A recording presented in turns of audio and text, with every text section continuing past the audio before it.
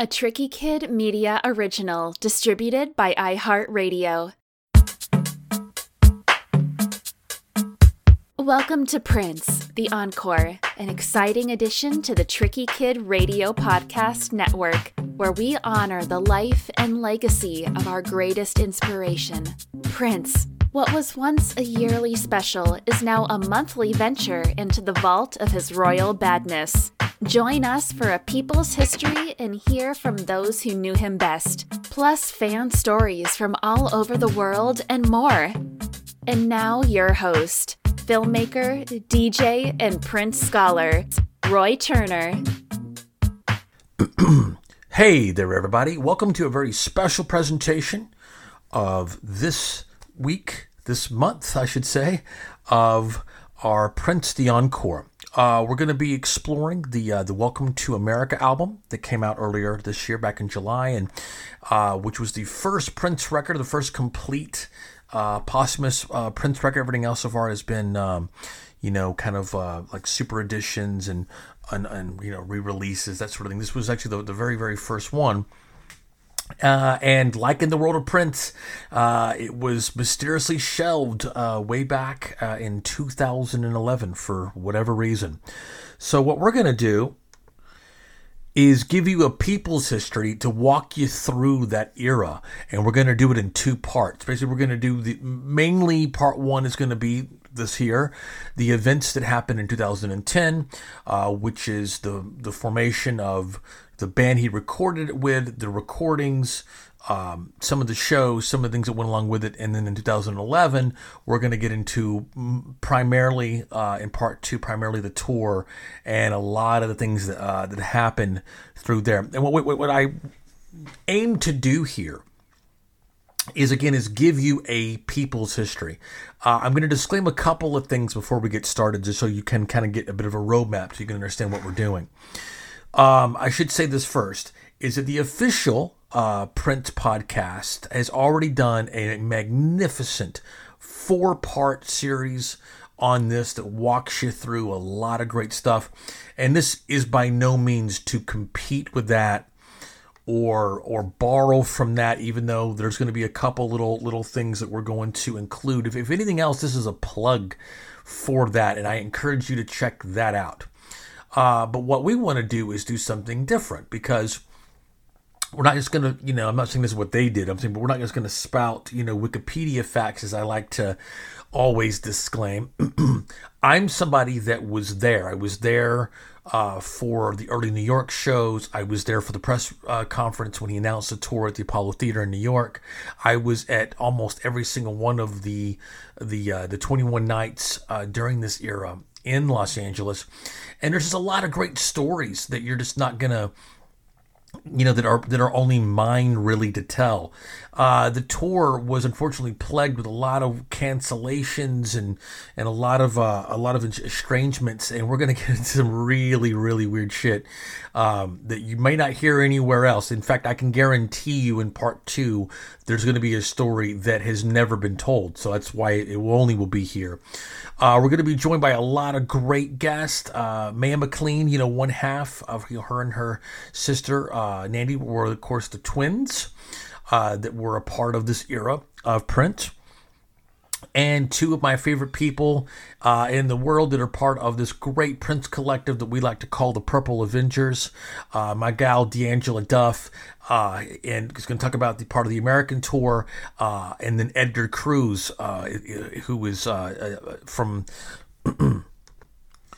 my man Edgar is Dutch, and he has been going to Prince shows, I think since the beginning in the early 80s, and he was at a lot of very, very pertinent, they're all special and they're all great, but he was at some very key shows there, and he offers some invaluable insight to what we're doing here. So that's what we want to do. We want, it's cool to have the thing like the Prince podcast did with the actual musicians that were there and forming it and coming from that arc.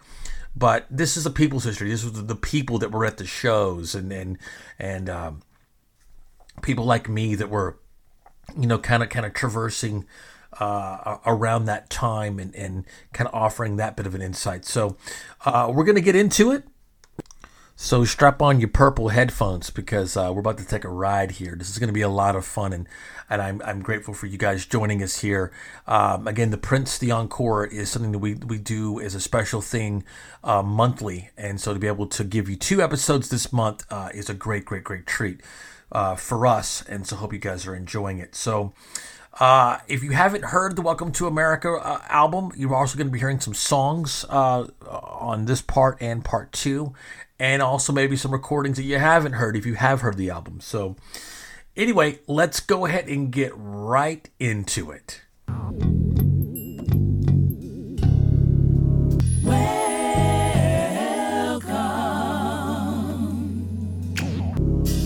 Welcome to America.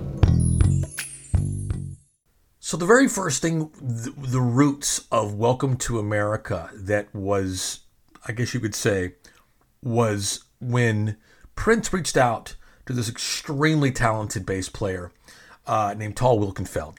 And she is incredible. She's played with Jeff Beck and all these people. Young gal, good looking, great player, fantastic.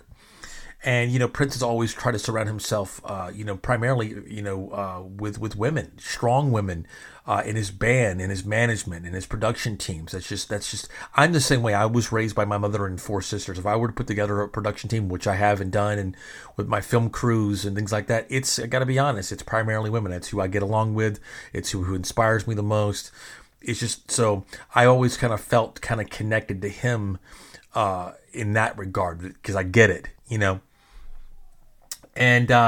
And that was as far back as 2008.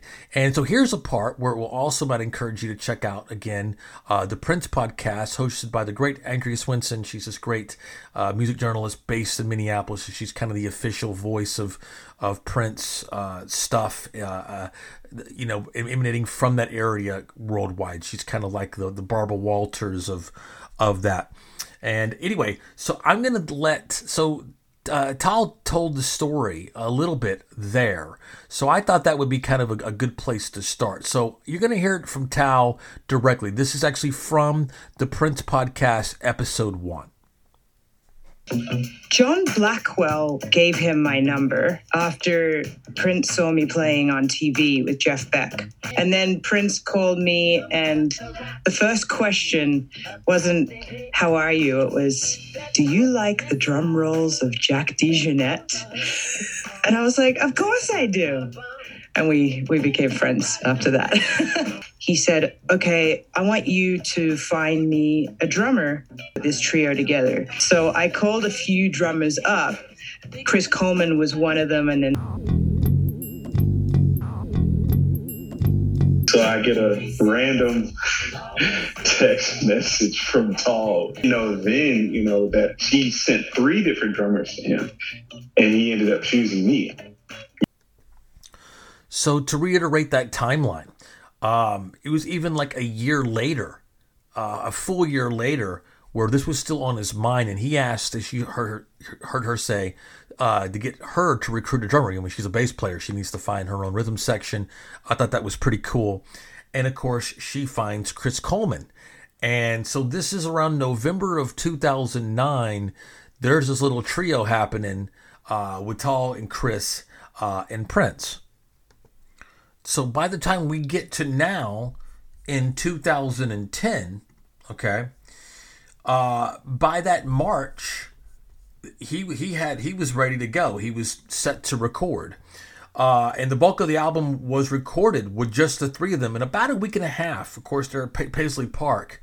From the actual dates actually are from March 10th to March 19th. So about 9 days there. And then later that spring, that's kind of when he started doing the vocals, and there's a lot of great vocals on this record.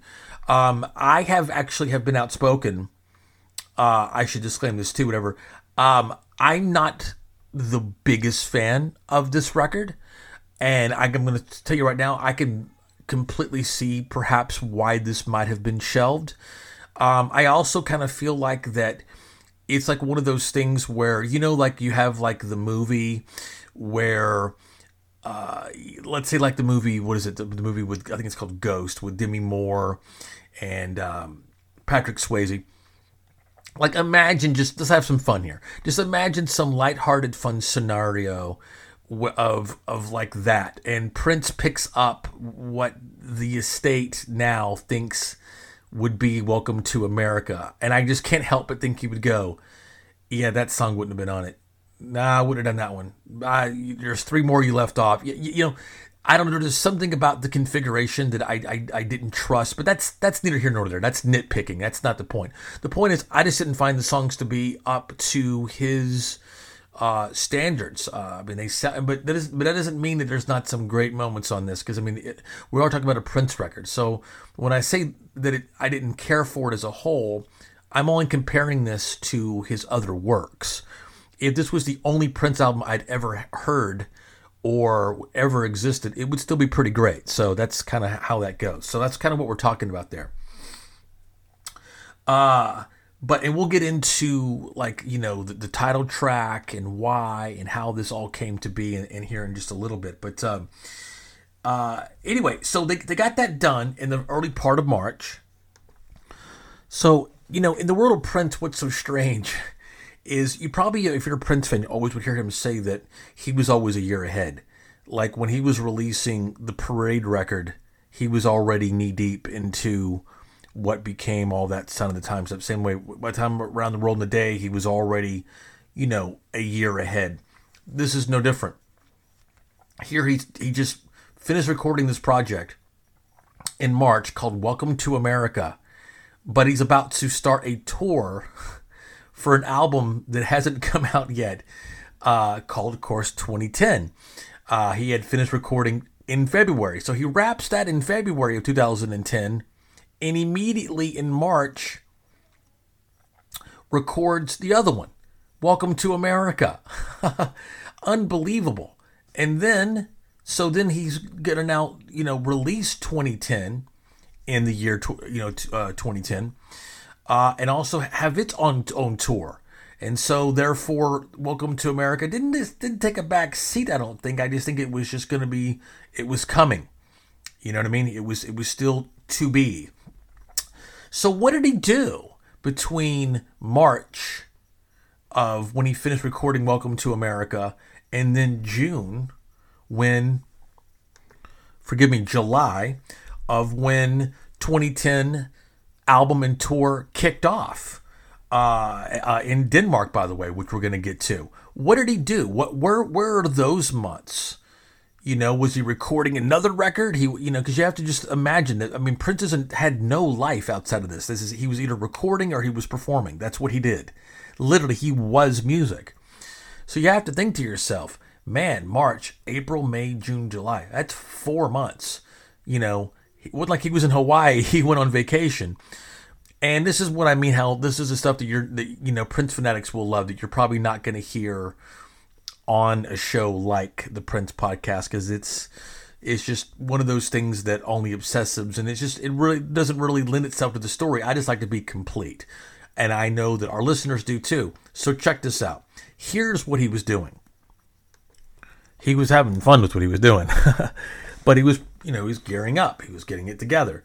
On May 3rd of 2010, and this is one of those cool things, I guess, that living in Minneapolis or near him or anywhere, like growing up here, I got to see a lot of like shows from Pantera and a lot of, whatever local band that's needing to do, wanting to play some, a big band that could play a much larger venue, but not as part of a tour, just wanting to jam, and you're in proximity. So that's the benefit of being in Minneapolis.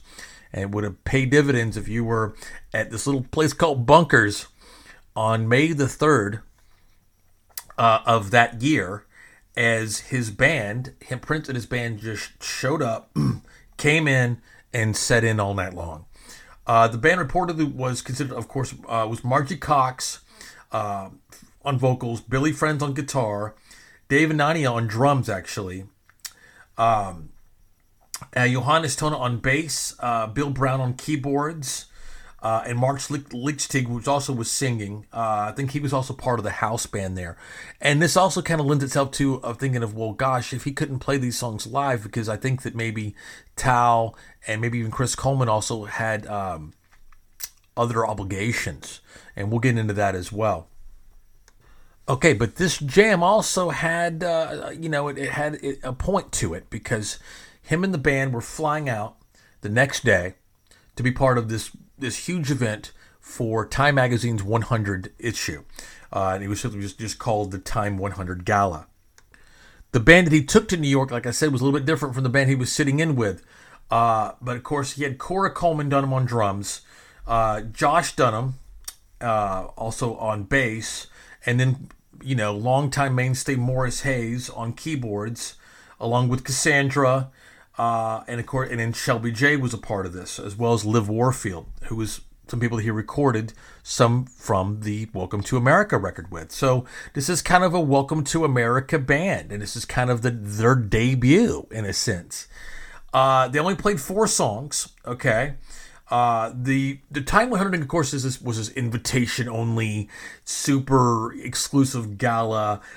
Taylor Swift was even there, and way back in 2010. Comedian Andy Samberg was the host of the evening, and Prince was actually introduced by Elton John. And what was pretty cool, though, is that he also did a little rehearsal earlier at the great club. I didn't live too far from there when I was living in New York, called the Village Underground. And the 4 songs he played, the first 2, I think were just, were thought to be just jams, because there's not really too much of any recordings out there that I've heard. But he did Angel and then Baby Love as the last 2 songs.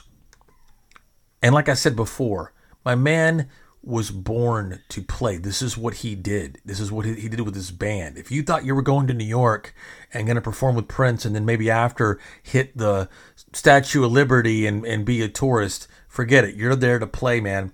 And since he was at the Village Underground, and that's where he had used the spot to rehearse, after the Time 100 Gala, him and the band returned there, okay? And he joined the house band on stage about halfway through. Prince got up and played guitar. He didn't sing, all right? And there will be, there was, a few songs they kicked into. Of course, they did I Feel For You, with Shelby, Elisa, and Liv. He had 3 great female singers. That's a perfect song to do that with. Controversy. And then around I'll Never Be Another Fool, he split. Now keep in mind, they didn't even show up till after 1 o'clock in the morning. All right. And then Shelby did some sort of like kind of rappy kind of thing, and then they kind of did this kind of jazzy version of Get Off, and that was it. And about a month later, he flies back to New York, which what we kind of seem to think now is that this is where he was starting to put things in place for what was to come. Because one thing about Welcome to America tour, it was very New York centric. He announced a tour at the Apollo Theater. The first shows were in the New York area. He did several shows there throughout the tour. And this is kind of where it happens. And if you're going to do something that's like Welcome to America, which kind of seemed almost like a sequel in a sense, now that we know it now, to Sign of the Times as being this very political heavy, very current, almost kind of a bitter outlook on what things have become and have changed to. And it's not pleasant. It's very dark, actually. Almost sarcastic in nature to say, like, Welcome to America. So anyway, he flies back on June 16th, and Larry Graham's band happens to be at B.B. King's there in Times Square, and Prince jumps up and jams with him. And of course, one of Prince's favorite Sly and the Family Stone songs, Thank You for Letting Me Be Myself Again.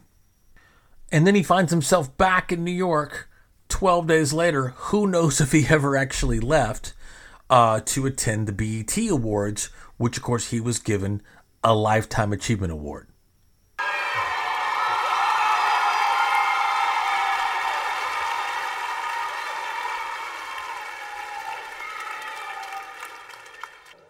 I would like to say that I do believe the future is in good hands. I'm just so thankful to be a part of this world of music. There's a change in America that's going on right now, and everybody can feel it, and we're going to be the beacon to the rest of the world. The first time we're seeing what eventually was the cover to the album 2010 that was set to come out a few weeks later. Because as he takes the stage, this is what he's wearing. I mean, what the custom clothes that he's wearing, we learn later, is the album cover. As docile as sometimes how he could appear because he'd be so loud with his music. But then when he actually would speak, he would speak very, very softly and very quietly and somewhat almost painfully shy, speaking into a room full of people. And maybe it was just the humbleness of being honored, and this was his way of being moved. I mean, this was a big deal. He's getting a Lifetime Achievement Award. But the most striking thing, I think, is that you sense a seriousness in his voice. He mentioned that there's a change happening in America. And so this is where you're really starting. The reason why I've included this is because this is the first example, really, I feel, where I'm trying to illustrate what his mindset was like. Do you understand?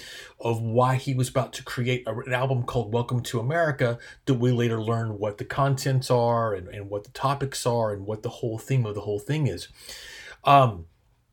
2010 is the beginning of a decade. I know it's easy for us older people to forget that because, when we think of 1980 is the beginning of something, 1990 was the beginning of something, 2000 was the beginning of a new millennium.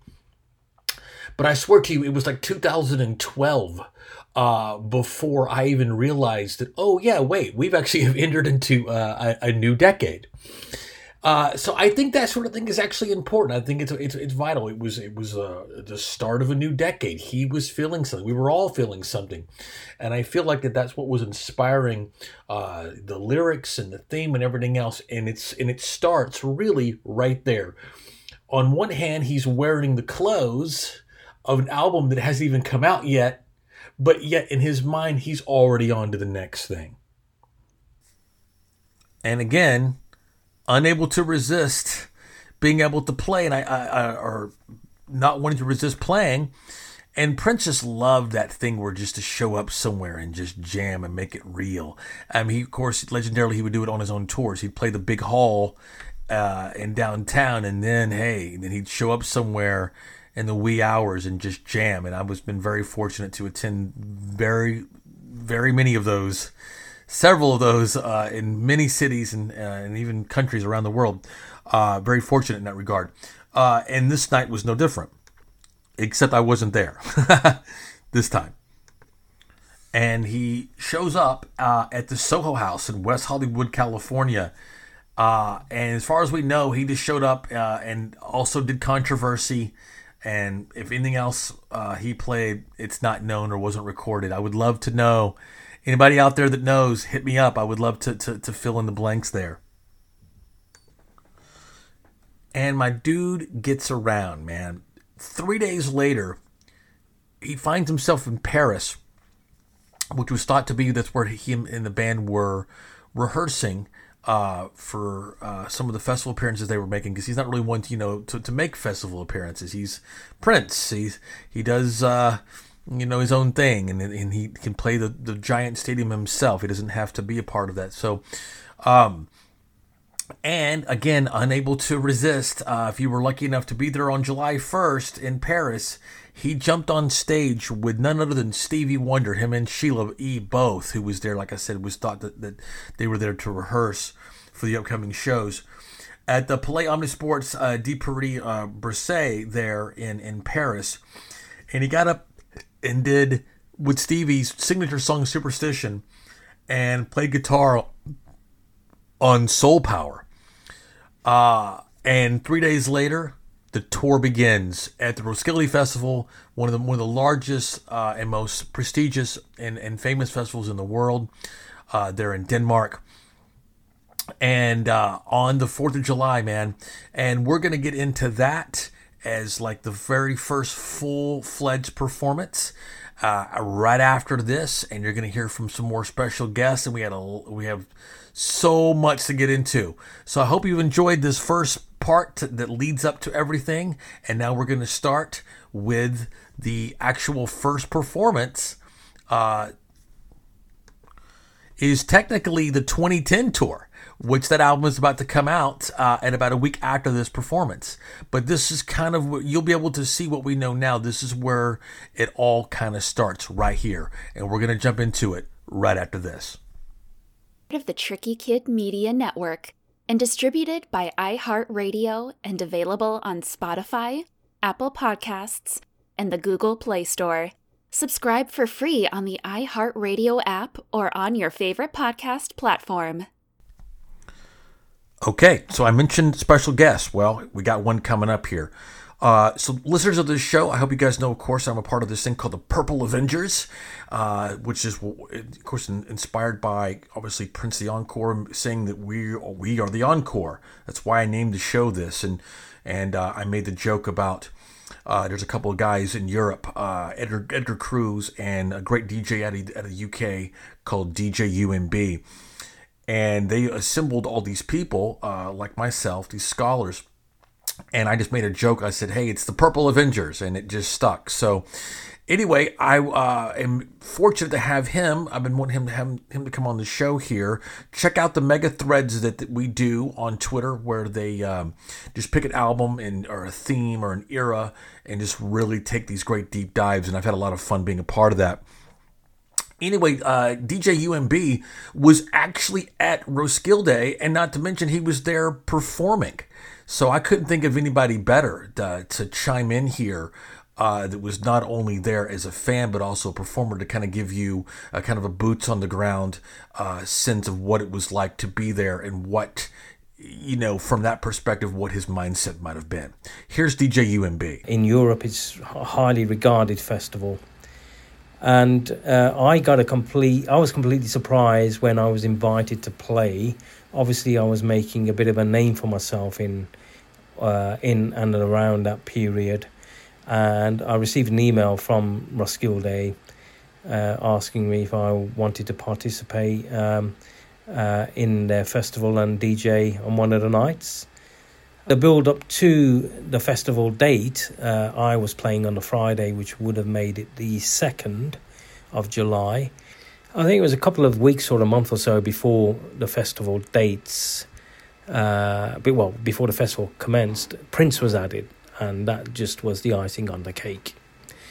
So I was really looking forward to it. I did my gig on the 2nd, couple of hundred people in the audience, and within 10 minutes I'd filled up the tent to over 6,000 screaming kids going absolutely nuts to what I was playing. So that was a highlight. It was my sort of superstar DJ moment. I headed off to go and see him on the Sunday night.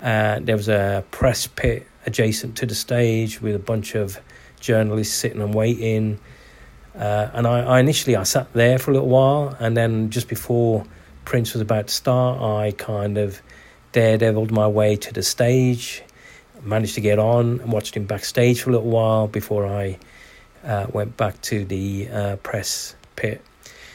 He kicked off the set with Venus de Milo. It was beautiful, and I wish he'd maintained that moment and just carried on just on the piano by himself. But it wasn't vintage Prince for me. There was something missing. I mean, Sheila E. was there as well. First time I'd seen her since the 80s. She was on percussion, and I was excited about that. But there was still something missing from that gig.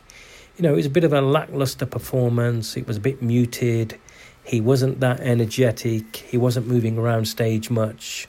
Maybe the worst Prince gig in my catalogue or in my list of Prince gigs. It would probably appear at the bottom of that list. There were still moments within his set which were wonderful and beautiful moments.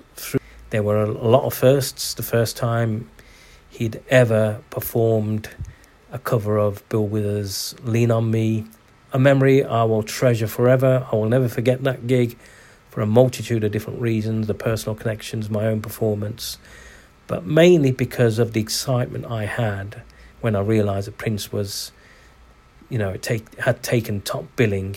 Much thanks to my man, DJ UMB, for chiming in there and giving us some great and valuable insight there.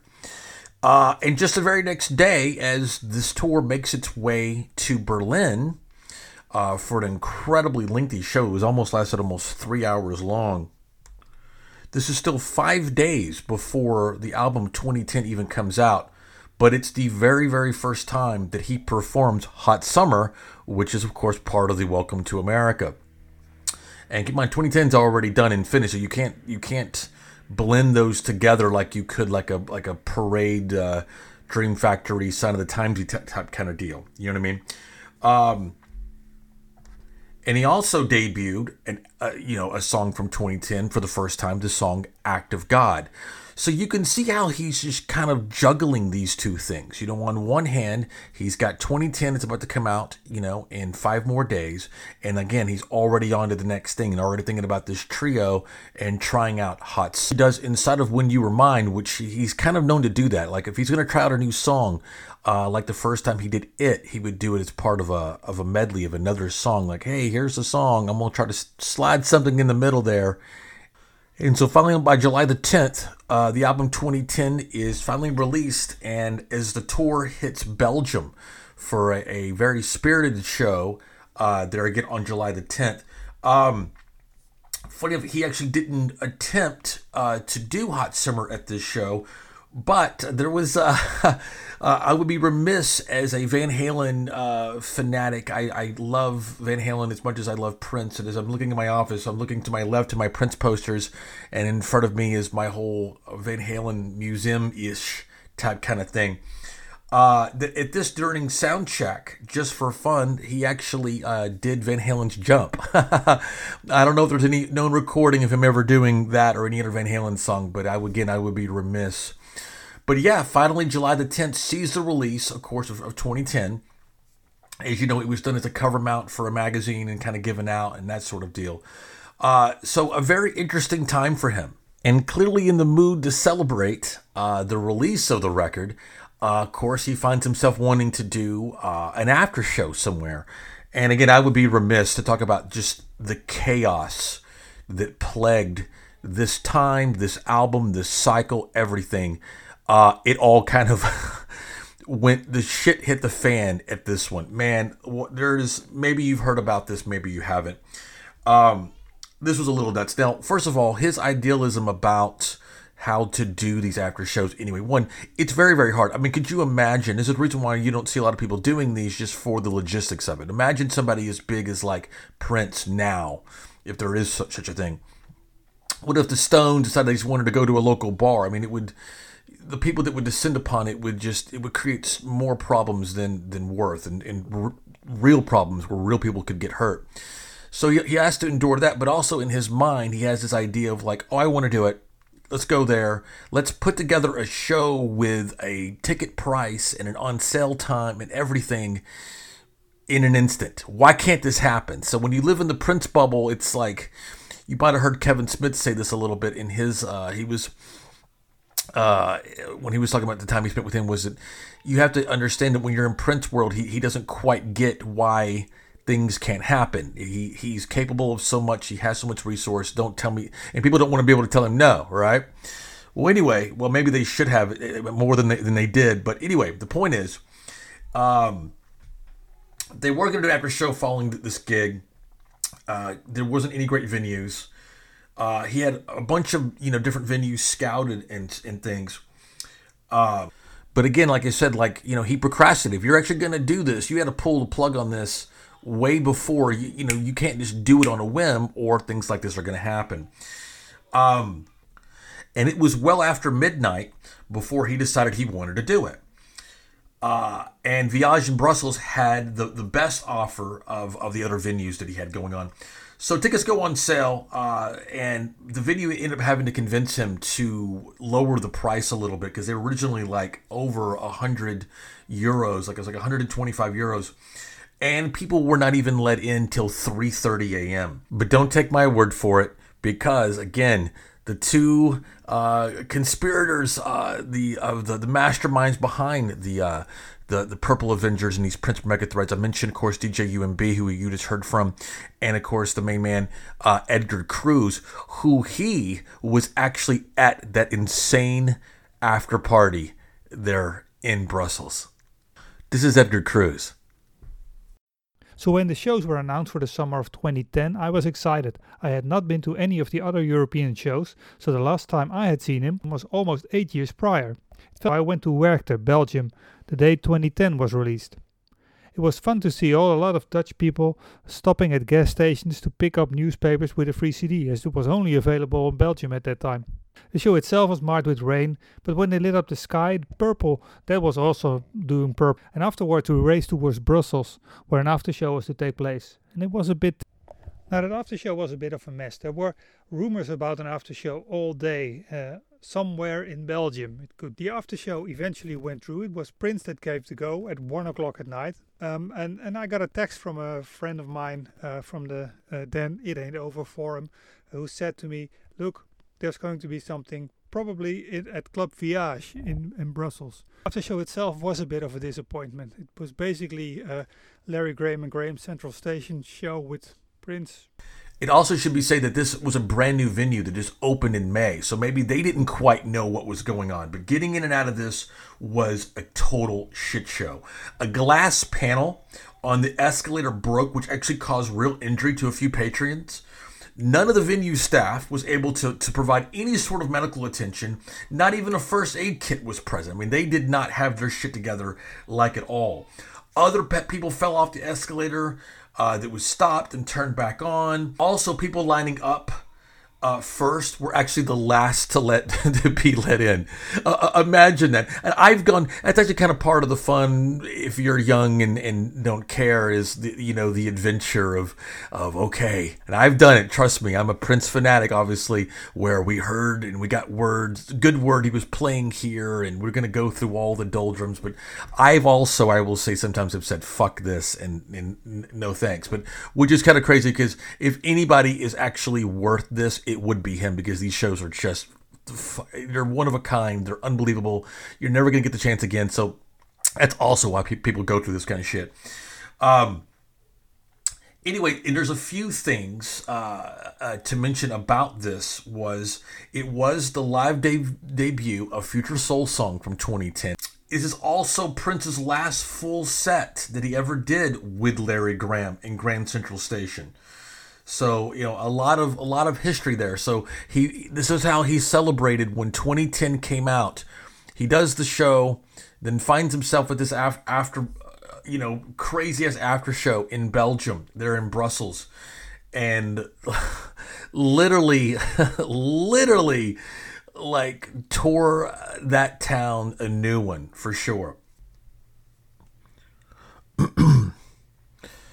All right, so moving on, okay?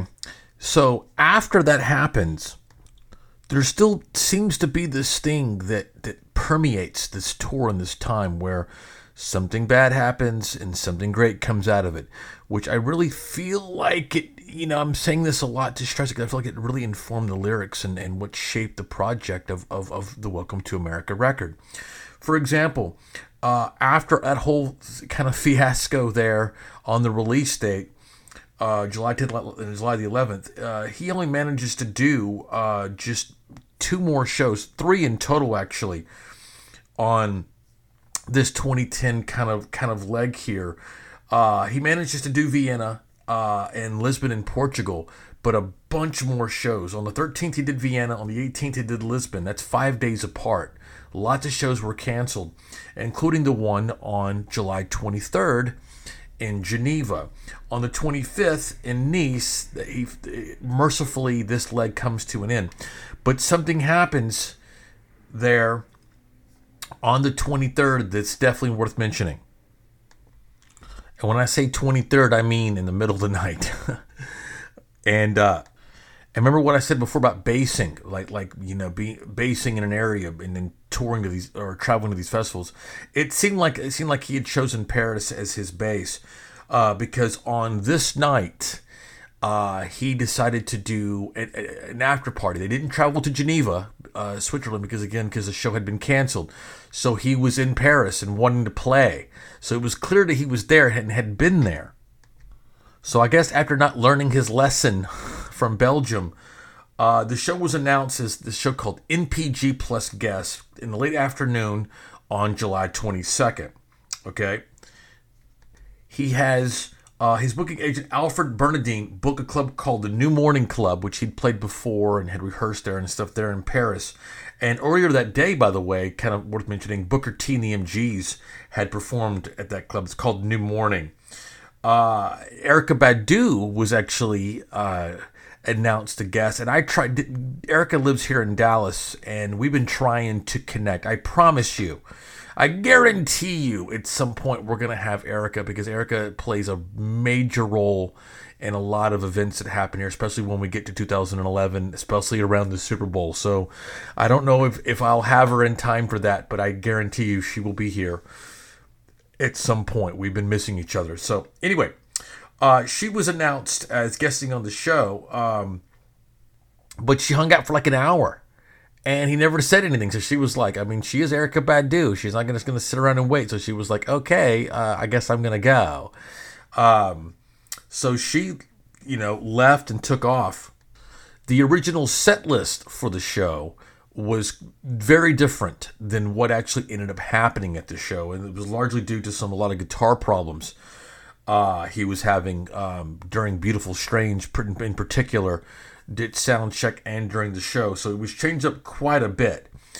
But the big deal here, and this is reason why I'm mentioning this, is the reason why it's so significant, is that on one hand you have the bad thing. Geneva gets canceled, guitar problems, all kinds of crazy shit. But this show clocked in at 225 minutes, which ended up being the longest show Prince ever played in his entire life. I mean, that's almost 4 hours, man. And he could go all night, And man, the set list is just crazy. I just kind of wanted to go through a few things. Like, I'm looking at this to myself, he played, he played Radical Man and When Will We Be Paid? Just all the deep cut stuff. I mean, he did a few things like Kiss and Cream, but he did like The Ride, How Come You Don't Call Me Anymore, even Purple Music, Into All the Critics Love You, and just one of those just incredibly, unforgettable nights. Future Soul Song makes another appearance and everything else, but also there weren't any mics for Morris Hayes and Cora Coleman. I'm sorry. There weren't any mics for Morris Hayes. So Cora Coleman held Prince's mic during the piano setup to Still Waiting. And Prince actually had a woman from the audience to replace her so Cora could go perform and play the drums during Future Soul Song. So just one of those crazy, crazy nights. And again, then 2 days later, where it kind of began and where he was basing in the country of France, he performs on July 25th, 2010, which also happened to be my mom's 66th birthday. And again, this plagued thing, which things out of his control and things that are totally in his control and things that he's completely responsible for, mercifully comes to an end. There was some really bad problems with the stage lighting at this show, and the show didn't started like literally more than an hour after it was announced to. And that's the thing, it's kind of like, that's so, with Prince, it's like, oh, this shit's starting an hour later, but hey, it's Prince, so it's like, you'd wait all day and you're going to get something that's going to be incredible. But it really kind of, I feel like that this mood and all this isn't just, I've done a lot of tours in my life and there's always problems. There's problems at every show. I mean, I'm not picking this apart here, I assure you, as somebody that has done and been on the road for major tours for many years, for months and weeks at a time. This isn't me going, there were brown M&Ms backstage. What's going on here? No, this is stuff that is out of the norm, and also to happen at this rate and at this frequency. And again, a lot of it has to do with just his kind of nature of doing things, kind of on the fly. But again, what we're talking about here, of course, is the Welcome to America record and time and tour. Maybe why it didn't come out when it was originally going to back then. We're trying to shape his ideals, his mood, his vision for this, and I really feel like that what we're pulling from this and what we're building here is going to illuminate that. And that's just something, again, like I said, I haven't seen done yet. So I took matters into my own hands. So I hope you guys are enjoying it. And that's going to wrap up part one. Thanks so much to my guest, DJ UMB, and of course, Edgar Cruz, the Toxic Twins that have created the Prince Mega Twitter threads that I'm glad to be a part of as part of this collective called Purple Avengers. I hope you'll check that out for sure. But coming in to part two, we've got a lot more coming, man. We're going to skip ahead to October 2010 when he actually announces the Welcome to America tour. We're going to volley back and forth. We're going to revisit a little bit more of the 2010 tour in Europe, and there's a lot more to say about that. Lots more guests. Again, like I said, whenever he announces the tour, I was actually there present in New York City. But we've got Maya McLean, of course, one half of the Twins. We got D'Angela Duff, who, of course, does these great symposiums, and lots more. So come on back for part two of our special Welcome to America series. This has been a presentation of Tricky Kid Media Originals, distributed by iHeartRadio. Created, directed, edited, and mastered by Roy Turner. Artwork by Antora Sandy. Marketing and PR by Francesca Miles. Prince the Encore is hosted by Roy Turner with introductions by me, Tabby Cat. Follow us on Twitter at TrickyKid2 and at cat_Tabby. You can also follow us on Twitch at twitch.tv/DJ TrickyKid or twitch.tv/TabbyCat. Thanks for listening, and we hope you'll join us next week. Welcome to America, where you can fail at your job, get fired, rehired, and get a $700 billion tip. Come on in, sit right down, and fill up your pockets, yeah. Mass media, information overload. Welcome to America. Following message is brought to you by Diacom. Distracted by the features of the iPhone. Got an application to In other fix your words, situation. taken by a pretty face. Somebody's watching you. Welcome to America. Hook up later at the iPad, or we can meet at my place.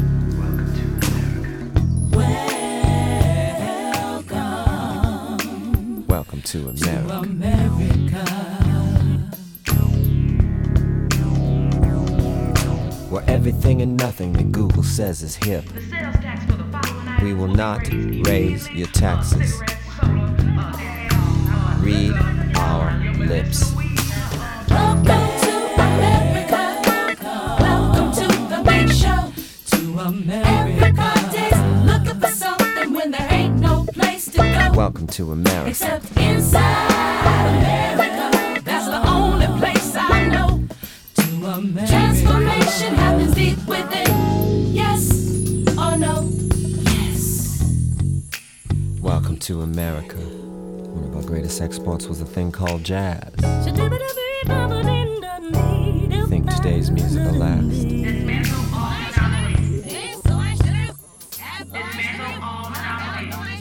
Welcome to America.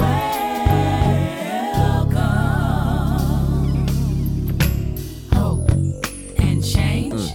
Everything takes forever. And truth is a new minority. Oh, welcome to America.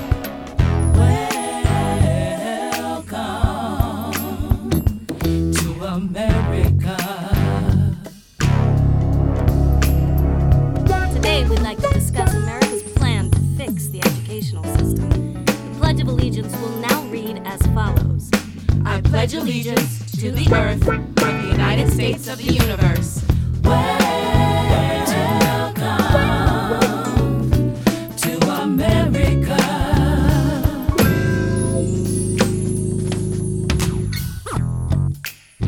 There is no arguing with the book. When am I going to learn something new? There is no arguing with the book. Who's gonna teach it to me? You? There was no arguing. with the book. What's that outside my windowsill? There was no Could it be arguing. our free will? You say yes, I say no. Let love flow. America can provide many opportunities for the young female who wishes to work. For the state. For her own advancement up from the underclass to become one. Welcome to America. Go to school to become a celebrity. But don't be late. Cause everybody and their mama got a sex tape. Welcome to America. We snatch bass players, not purses. Keep playing, it gets worse.